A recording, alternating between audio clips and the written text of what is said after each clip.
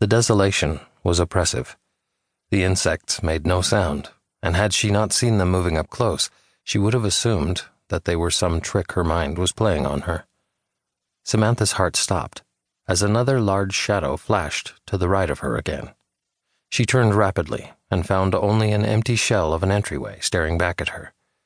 Her stomach nearly rolled over as heavy breathing caressed her left ear, and her feet cemented themselves to the ground.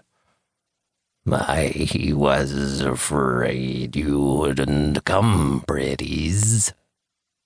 Something was being dragged through the sand, and the new arrival of sound filled her body with dread. A gnarled tip of something caressed the back of her neck, and it propelled her to react. She threw up both hands and sprinted several feet forward in a fear-induced panic, and her screams filled her ears. She turned around and saw a deformed body. It stood unsteadily upon two grayish legs that seemed to ripple, as though something was moving just under the first layer of flesh. "Yous don't remembers me, does you? Even after I gives you so much." As one of the security guards looked into room 2614 while checking on one of the tormented patients, his hands instantly went to the baton that hung on his utility belt. His eyes adjusted to the pale light coming from inside the room, and he stared in disbelieving horror. The woman inside the room appeared to be bleeding from hundreds of cuts on her body. He quickly reached into his pockets and pulled out his rubber gloves.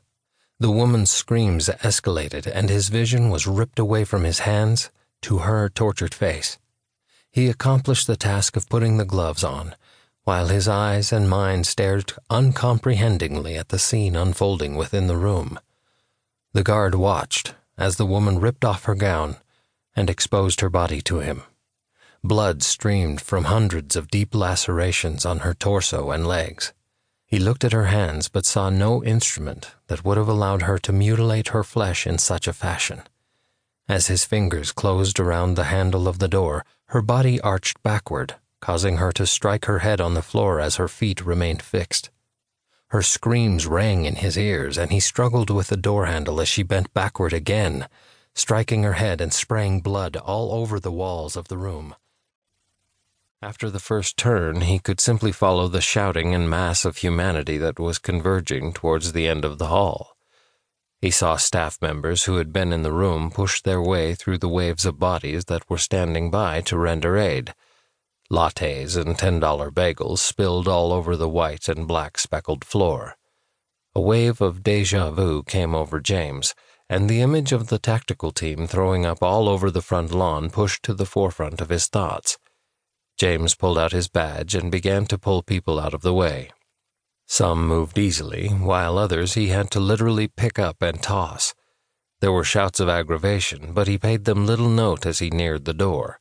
Whatever had happened was over now, and it seemed that the chaos now stemmed from the staff who were trying to determine what to do.